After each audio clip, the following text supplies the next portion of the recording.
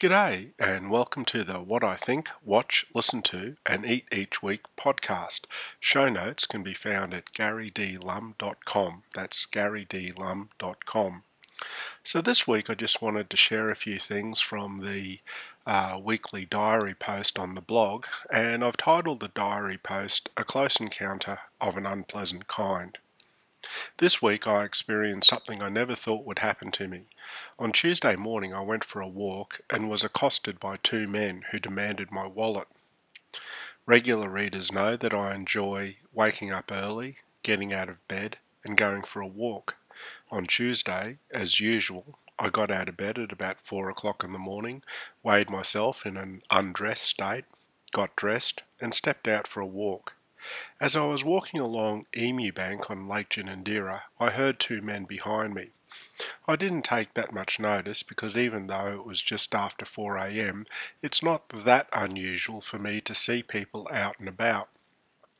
I did have earbuds in my ears and I was listening to a podcast.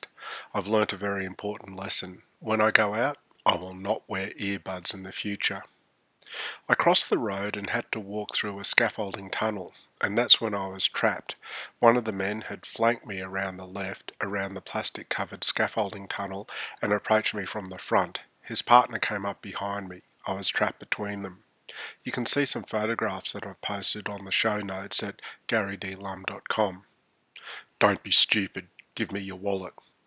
I was startled and quickly noted that he was tall, about 2 metres. To my right, there was light from a well-lit 24-hour gym, namely Fit and Fast, which I knew had CCTV cameras.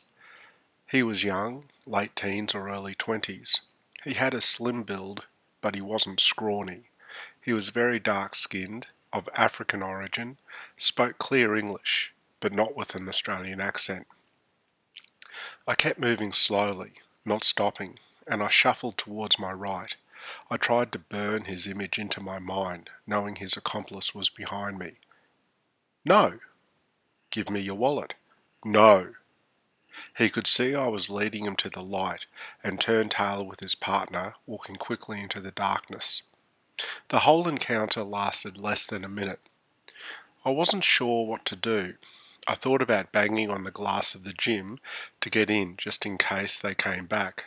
I thought about walking home, but that was in the direction where the would-be muggers had gone. In the end, I decided to walk up the road to Belconnen Police Station and file a report with them. I made sure I walked in the middle of the road in the dim light provided by the street lights. The desk constable was very good. He gave me a witness statement template to complete and suggested I take a seat and write as much information as I could. I wrote out as much information as I could remember, including what I thought was a reasonable description of the two men. The officer in charge dispatched a patrol car to go looking for the would-be muggers. After about 20 minutes, I asked to leave. I had to get ready for work, and I was offered a lift by the duty sergeant. I accepted. Later that morning I posted a description of what had happened to the Canberra Notice Board Facebook group just to alert people in the area that this had happened. There were lots of supportive comments. In the show notes I've put a link to that. It's a public group, so you may well be able to see the post and to read the comments. In the following 24 hours I did feel a little anxious, and on Tuesday evening I did dream about what had happened. To be honest, it was a little bit unsettling.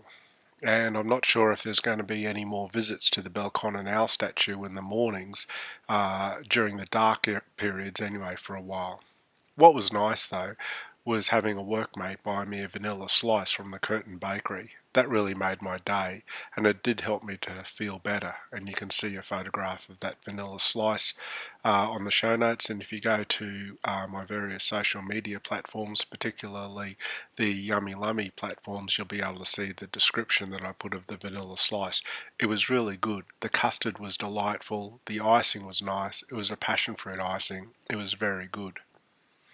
So this week there's been a lot of community interest in Canberra's air quality, with the bushfires going on and the really poor air quality that we're experiencing. And I've been curious to read in social media the language people use.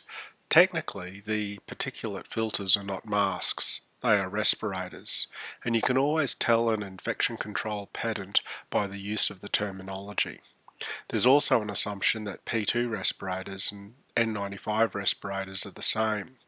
However, P2 particulate filters follow the Australian-New Zealand standard, and that standard is AS/NZS 1716 Respiratory Protective Devices. They must have a filter efficiency of at least 94% when tested with sodium chloride aerosols. Aerosol particle size has a mass median diameter of 0.3 to 0.6 microns with a range of particles in the 0.02 to 2 micron size range. This aerosol is delivered to the filter at a flow rate of 95 litres per minute. On the other hand, an N95 respirator follows a US standard, the United States National Institute of Occupational Safety and Health. It must have a filter efficiency of at least 95% when tested with sodium chloride aerosols. The aerosol particle size has a mass median diameter of approximately 0.3 microns. This aerosol is delivered to the filter at a flow rate of 85 litres per minute. N95 respirators may only be used for protection against oil-free aerosols. But does any of this matter? Probably not. I've also posted a couple of pictures of a really nice chocolate eclair and a free coffee that I got from Dobinson's this morning. Honestly, their coffee card is the best in Canberra. So what have I watched this week? Well, I'm really getting into season 1 of Atlantis. I finished it now. However, I do miss the characters and cast of SG-1. The odd cameo appearance is always welcome. And I'm now into season 2 of Atlantis, and to my surprise, Jason Momoa is a new star. Now he plays Ronan Dex. I like the role Momoa played in Game of Thrones, and I thought he was okay in Aquaman, but really nothing beats the TV cartoon version of Aquaman. What have I listened to this week? In show 124 of Meet the Microbiologist, Julie interviews Mary Estes, and they discuss the wonderful world of viral pathogens which cause gastroenteritis. It took me back to 1986 when I was putting the wheels in motion for my Bachelor of Medical Science. I had paused medical school between years 3 and 4 to take a year out to undertake the equivalent of a science honours degree. My area of interest was human rotavirus. Please let me know if you get the joke with putting the wheels in motion. Now, Mary also discusses the Norwalk agent, a tiny 27 nanometer virus which causes fever, vomiting and diarrhea. An agent no one thought could cause diarrhea because up until the outbreak in Norwalk, no one thought that viruses could be responsible for gastroenteritis.